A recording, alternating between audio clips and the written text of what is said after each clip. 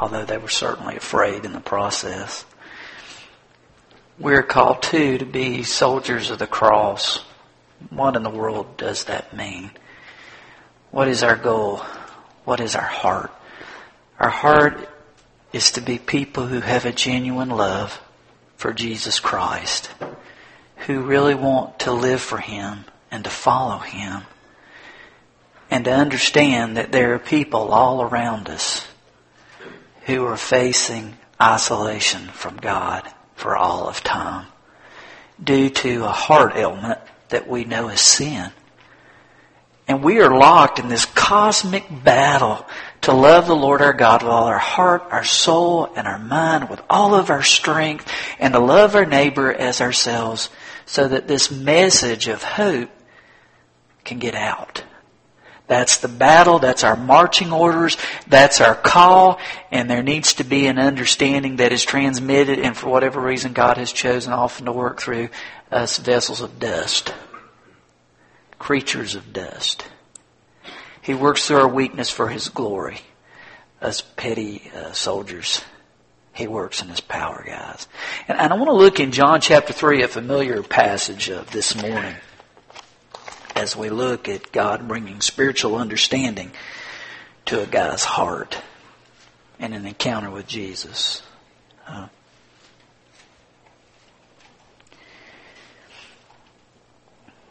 I'll look at John. I'm going to ask you to stand in God's honor as we read the first 3 verses. We're going to be looking a little further, but let's just do that as a reading.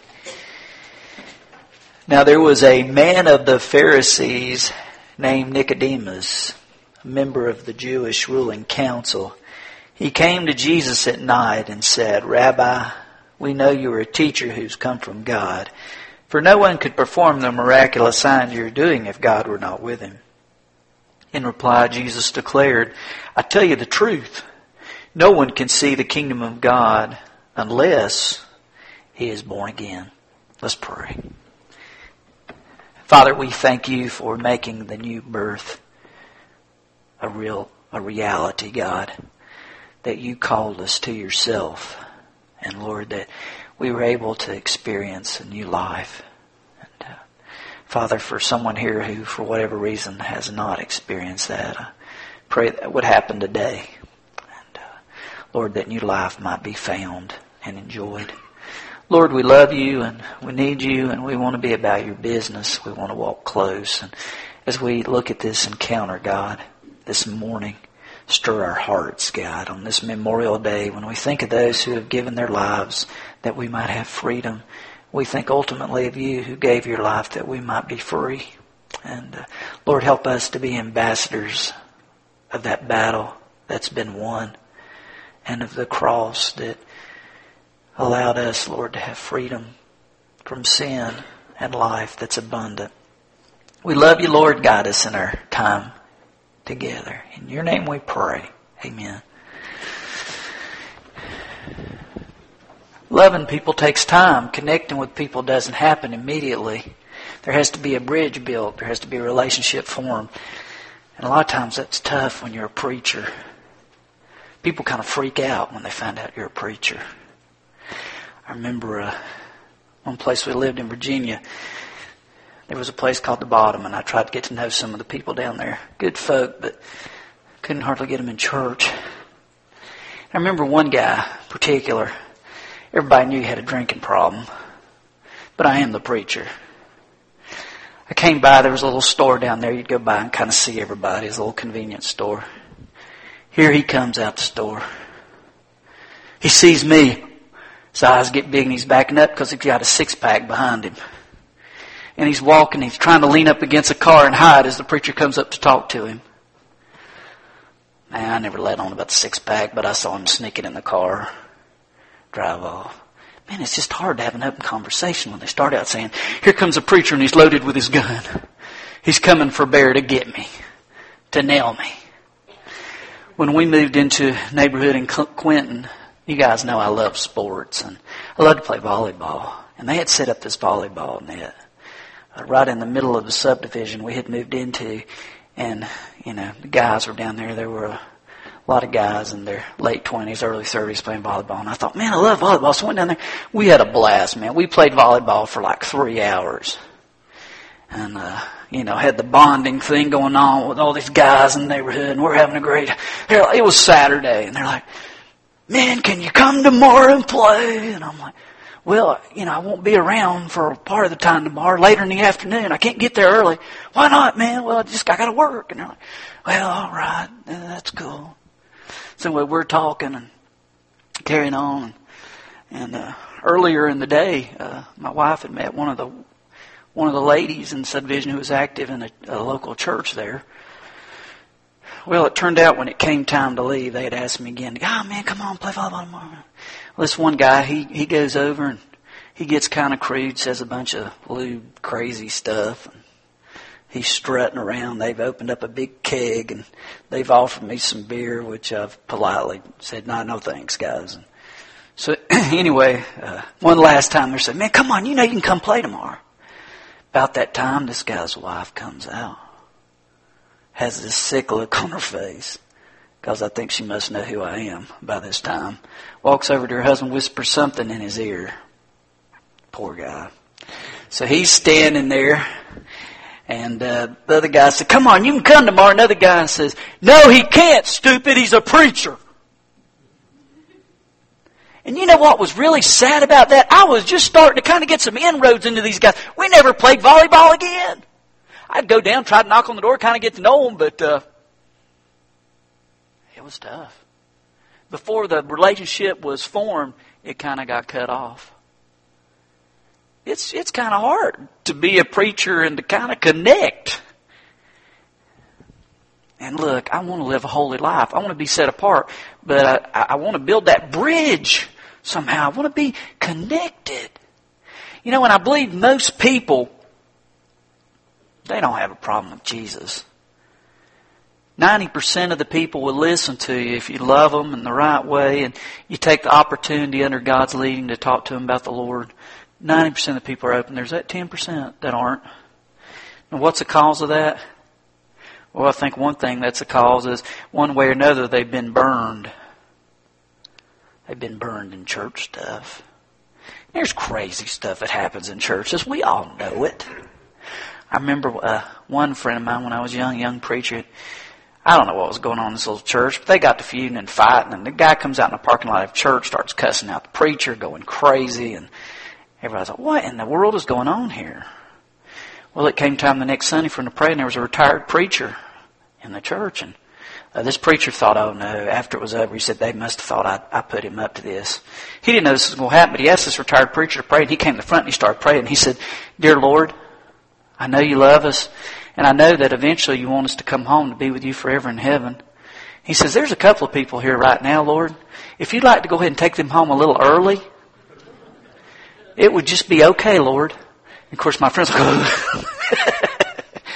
it can be tough. People can have these bad relationships with churches and other people who like to make their religion very visible. It causes pain. Here's a proverb that I want to share with you. It's Proverbs 18:19. It says, an offended brother is more unyielding than a fortified city, and disputes are like the barred gates of a citadel. Remember the old Living Bible? The end of that verse in the old Living Bible says, his anger shuts you out like iron bars. There are those who have been hurt, who have been wounded, something to deal with religion, and they're just closed. They won't respond.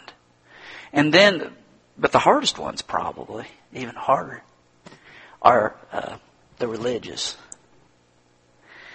The guys, my great-grandfather built this church. Or, I hadn't missed Sunday school in 16 years. I've been there every Sunday. Or they have this list, they have this spiritual resume that's they throw out there. Well, when you get to heaven, it's like scales and, the good works, the bad works. Man, I got so many good works, I'm going to be just shifting right into heaven. It's going to all work out. But the Bible says clearly, for it is by grace you've been saved through faith. It's not of yourselves, it's the gift of God.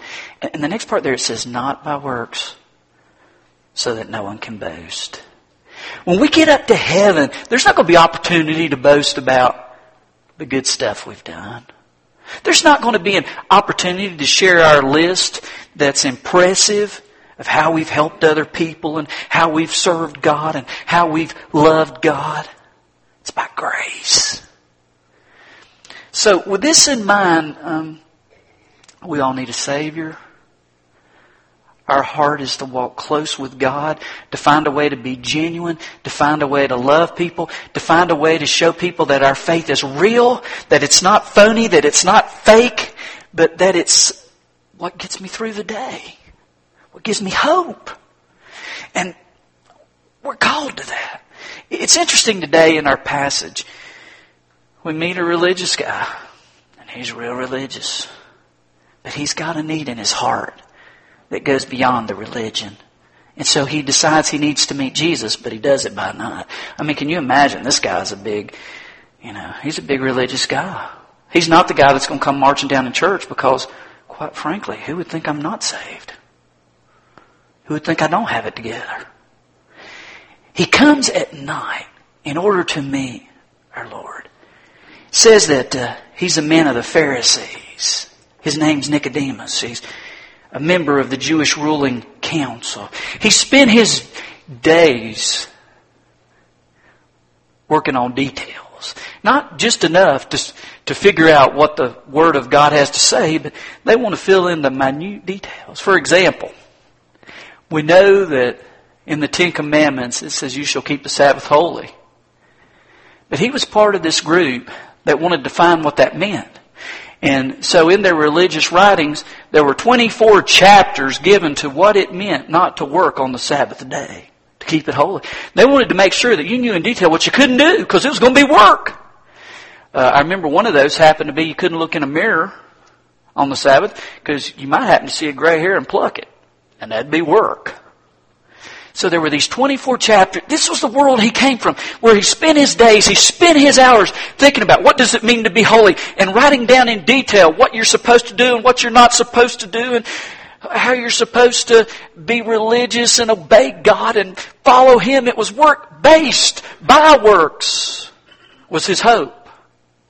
But something was missing. Something wasn't right in Nick's life. I'll call him Nick for short, Nicodemus. Nick at Night, by the way. Doesn't that sound familiar? Nick at Night comes in there. He comes to Jesus because although he's doing all this religious stuff to earn God's favor, something's missing. He shows up at night to see the Lord. And he says, "Rabbi, we know you're a teacher who's come from God, for no one could perform the miraculous signs you are doing if God were not with him." Even though he's been doing the stuff, he sees a power in Jesus he's never seen before. He sees these miracles. He sees the compassion of Jesus. He's heard the teaching. Jesus looks at him and Jesus knows our hearts. And look how he responds to him. Jesus says, in reply, Jesus declared, "I tell you the truth. No one can see the kingdom of God unless he is born again."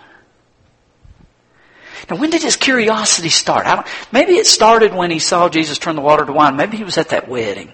Maybe he saw Jesus teach. Maybe he had been present when Jesus had healed a man who had leprosy or a man with a withered hand. We don't know the exact details of when all this occurred, but at some point, he got the attention of Nicodemus. He got a hold of Nicodemus's heart, and he realized that all this stuff I'm doing is not enough. Jesus has the answer here. I just need to hang around Jesus. I just need to be here with Him because there's something real in His life. There's something missing in mine that He's got, and I want it, and I need to find out.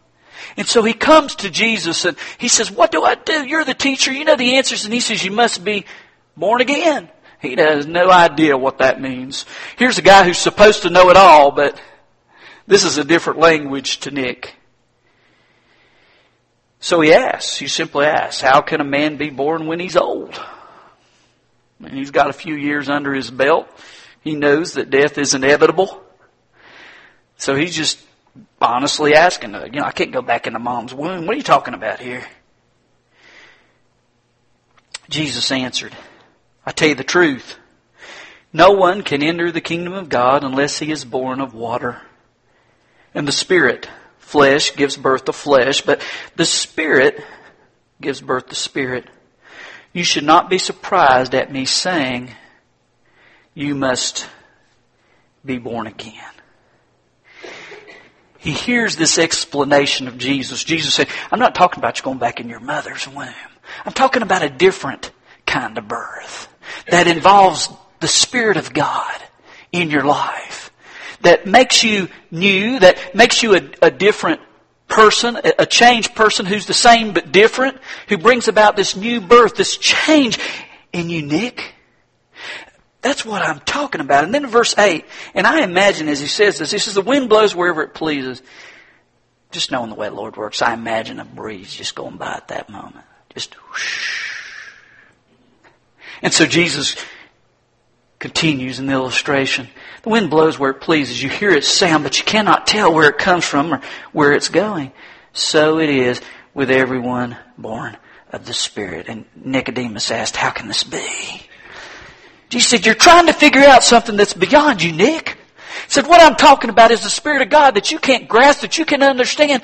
You just need to understand when it blows through, you need to be near it. And you need to let it blow into your heart and into your life and to change you. Has God breathed life into Adam? Has God breathed life into that first person? His Spirit wants to breathe life into you. Nicodemus, He wants to change you. He wants to make you new. He wants to make you whole. It's more than being born of the flesh. It's being born of the Spirit. You think this guy that's supposed to know it all, that makes these legal decisions, that studies the minute part of the law, would give some answer saying, I get it, Jesus. But instead he says, how can this be? And look at Jesus' answer. I love it. He says, you are Israel's teacher, said Jesus, and you do not understand these things. He says, I tell you the truth. We speak of what we know and we testify to what we've seen, but still you people do not accept our testimony. I have spoken to you of earthly things and you do not believe.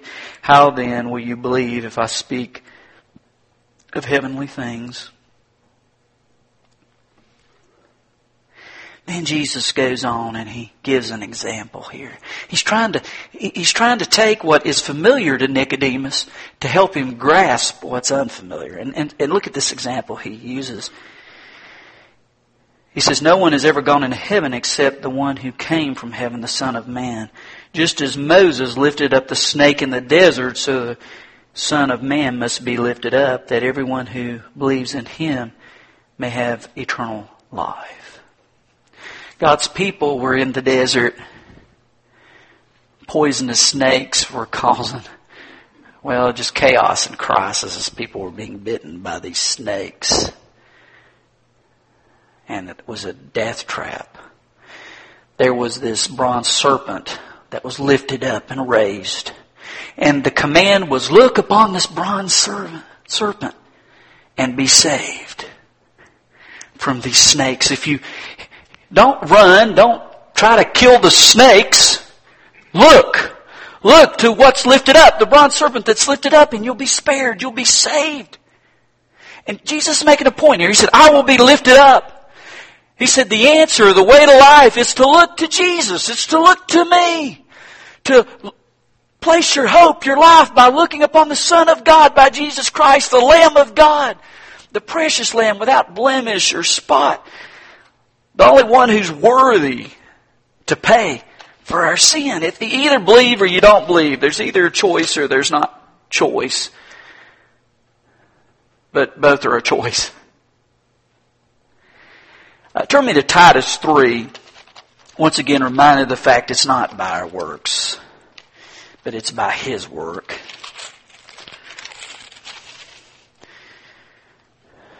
Titus 3 verses 4 and 5 in the NIV, it says, but when the kindness and love of God our Savior appeared, He saved us. Not because of righteous things we had done, but because of His mercy. He saved us through the washing of rebirth and renewal by the Holy Spirit, whom He poured out on us generously through Jesus Christ our Savior, so that having been justified by His grace, we might become heirs, having the hope of eternal life. That's His birth. Listen to how it's shared in the Message. It's a paraphrase that's popular these days. It wasn't so long ago that we ourselves were stupid and stubborn, dupes of sin, ordered every which way by our glands, going around with a chip on our shoulder, hated and hating back. But when God, our kind and loving Savior, God, stepped in, He saved us from all that. It was all His doing. We had nothing to do with it. He gave us a good bath, and we came out of it new people, washed inside and out by the Holy Spirit. Our Savior, Jesus, poured out new life so generously. God's gift has restored our relationship with Him and given us back our lives. And there's more life to come, an eternity of life. You can count on this. Man, Nicodemus is faced. He's faced with the truth of all this stuff I've been doing is not the answer. All these sacrifices I've made aren't the sacrifice that's needed. He's faced with this truth. He's battling with all this. I love the way G. Campbell Morgan, a famous preacher of the past, put it. He said, in verses 2 through 3 of John 3, Jesus and Nicodemus are face to face. In verses 4 through 7, they become mind to mind. And in verses 8 and 9, it's heart to heart. Jesus has to get a hold of his heart. All of him. For him to find what he's looking for. That's how our God works. There's no record that at that moment Nicodemus said, I get it, Jesus. I'm following you. You're the Son of God. You're the Messiah. There's no record that immediately he just bows down and's changed. But Jesus got a hold of his heart. And we're not told the details, but he would never be the same. Matter of fact, turn me over to John chapter 7. He's struggling with this, Jesus. He's trying to figure out what's going on. And he's moving closer. By the time we get to John chapter 7, beginning at verse 45, we see how God's been working on Nick's heart. Finally, the temple guards went back to the chief priests and Pharisees, who asked them, why didn't you bring him in? No one ever spoke the way this man does, the guards declared. You mean he deceived you also? The Pharisees retorted. Has any of the rulers or of the Pharisees believed in him? No, but this mob that knows nothing of the law, there is a curse on them. Nicodemus, who had gone to Jesus earlier and who was one of their own number, asked, does our law condemn anyone without first hearing him to find out what he is doing? They replied, are you from Galilee too? Look into it and you will find that a prophet does not come out of Galilee. Can you imagine the courage it must have taken for Nick? He's there with all of his peers, all the other Pharisees, all the guys that had plotted to kill Jesus, that wanted to take Jesus out. But he says, what are you guys doing? Why are you condemning him? And that took courage. Wow, what's going on? He's genuinely searching for the truth. He hasn't made a clean cut yet. He's still hanging out with his Pharisees who are opposed to Jesus. But God's working in his heart. God's revealing to him the truth. He's going through this change where his heart will be open and will be ready for that change to occur. Now, turn with me to John chapter 19. As we go through the gospel, we don't have a record of the journey of Nicodemus. God was working in Nick's life. He was learning about Jesus. He was watching Jesus. He was thinking about Jesus. He was praying. He was trying to get it. But it took a while. And by the time we get to John chapter 19, he's gotten it. We don't read about that moment that the new birth occurred in Nick's life. But obviously it did. And as we come to John chapter 19, We read finally where he's sold out.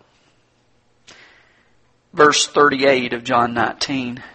Later, Joseph of Arimathea asked Pilate for the body of Jesus. Now, Joseph was a disciple of Jesus, but secretly because he feared the Jews. With Pilate's permission, he came and took the body away. He was accompanied by Nicodemus, the man who earlier had visited Jesus at night. Nicodemus brought a mixture of myrrh and aloes, about 75 pounds. Taking Jesus' body, the two of them wrapped it with the spices and strips of linen. This was in accordance with the Jewish burial customs. The place where Jesus was crucified, there was a garden, and in the garden a new tomb in which no one had ever been laid, because it was the Jewish day of preparation, and since the tomb was empty, they laid Jesus there.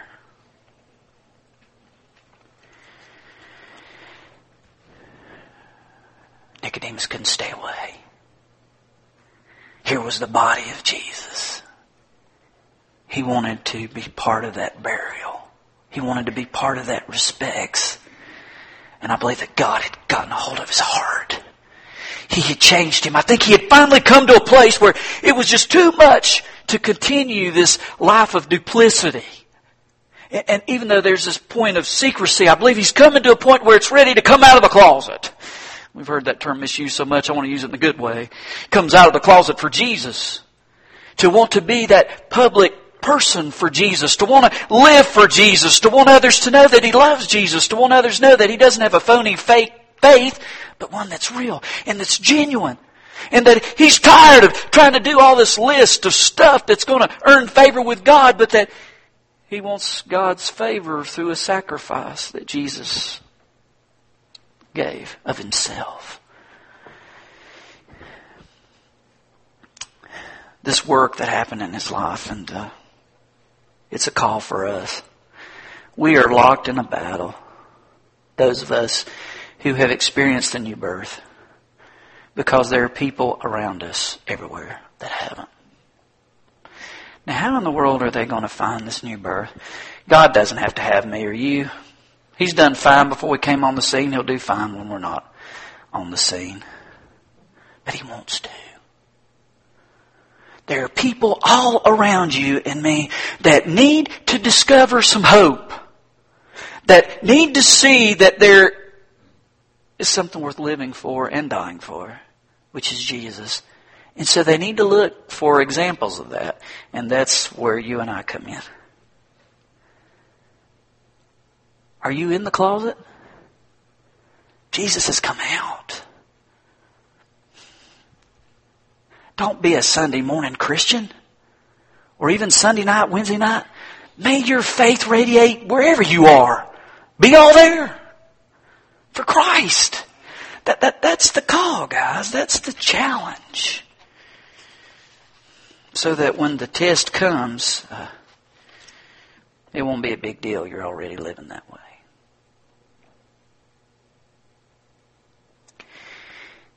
April 15th for all of us has a certain connotation. Scary day that comes around for us. But there was one April 15th where fear was evident, not because of something that was due, but because of something that would occur. It was April 15th, 1912. No one would ever guess that on a ship that was supposed to be invincible, that doom was around the corner.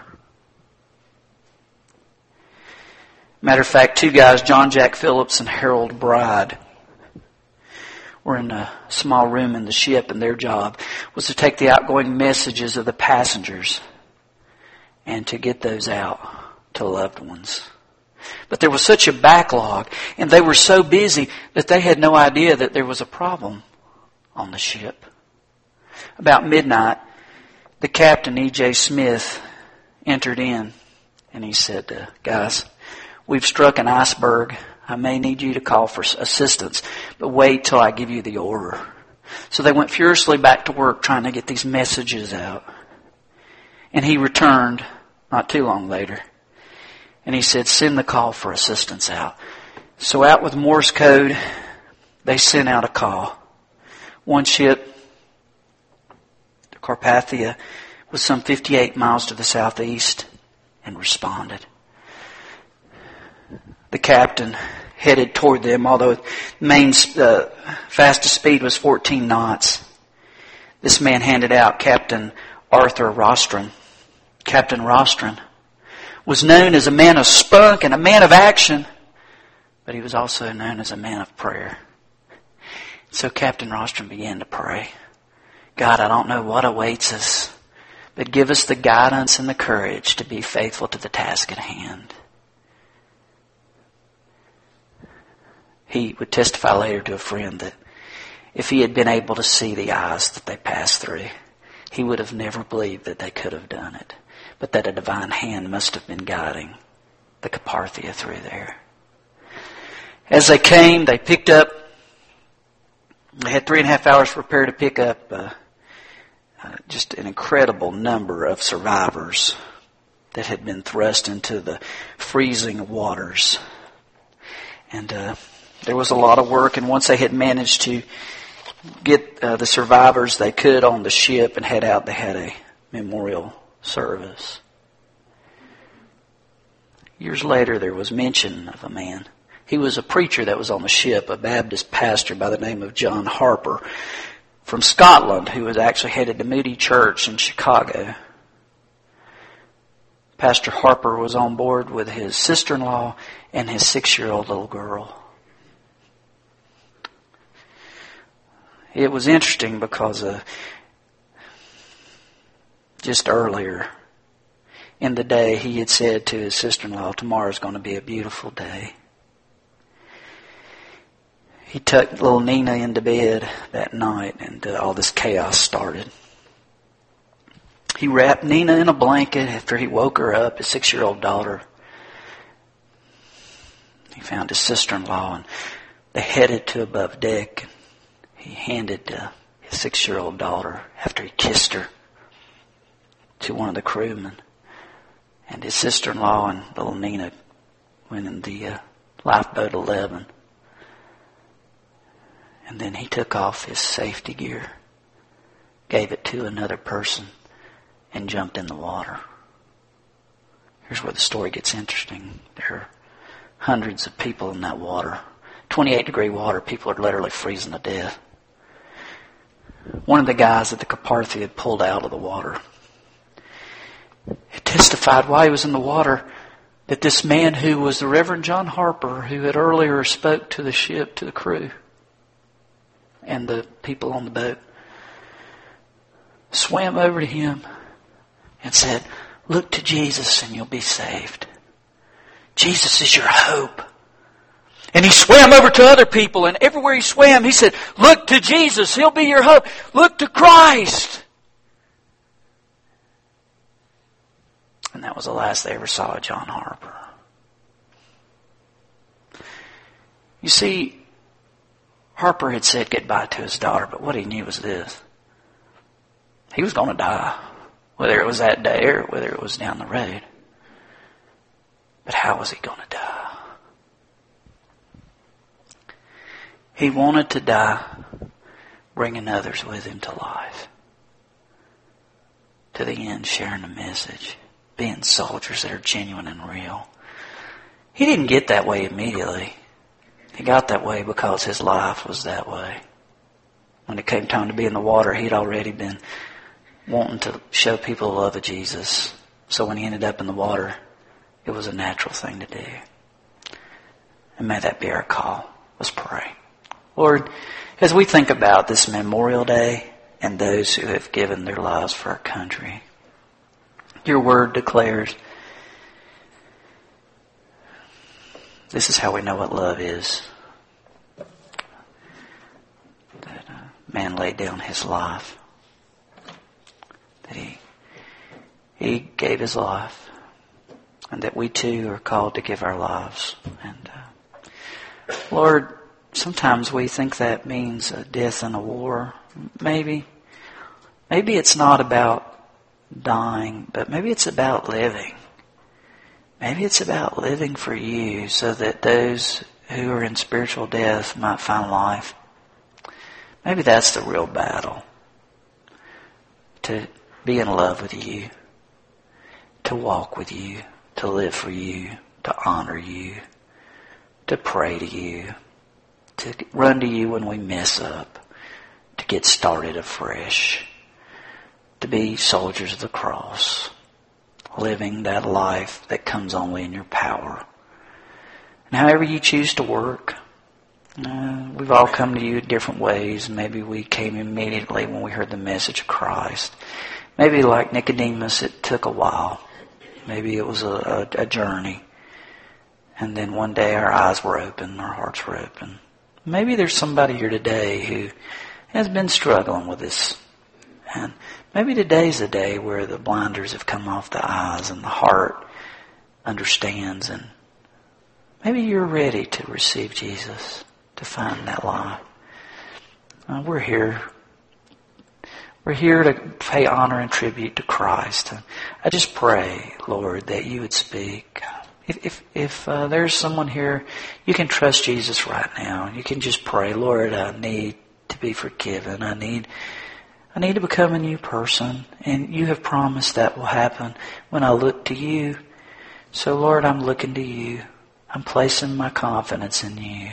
Forgive me. Make your home in my heart, Lord. Make me new. Amen. Father, anyone here with that, I pray that they would look to you for life, and that through that honest prayer and confession, they would start anew. Lord, have your way in what we call invitation. In your name we pray. Amen. If you need to come to the altar and pray. Maybe God spoke to your heart and you need to come forward to share with the body of Christ what He's done. This is a time of invitation. Just respond as God calls. Let's stand, let's sing, let's come as He's spoken.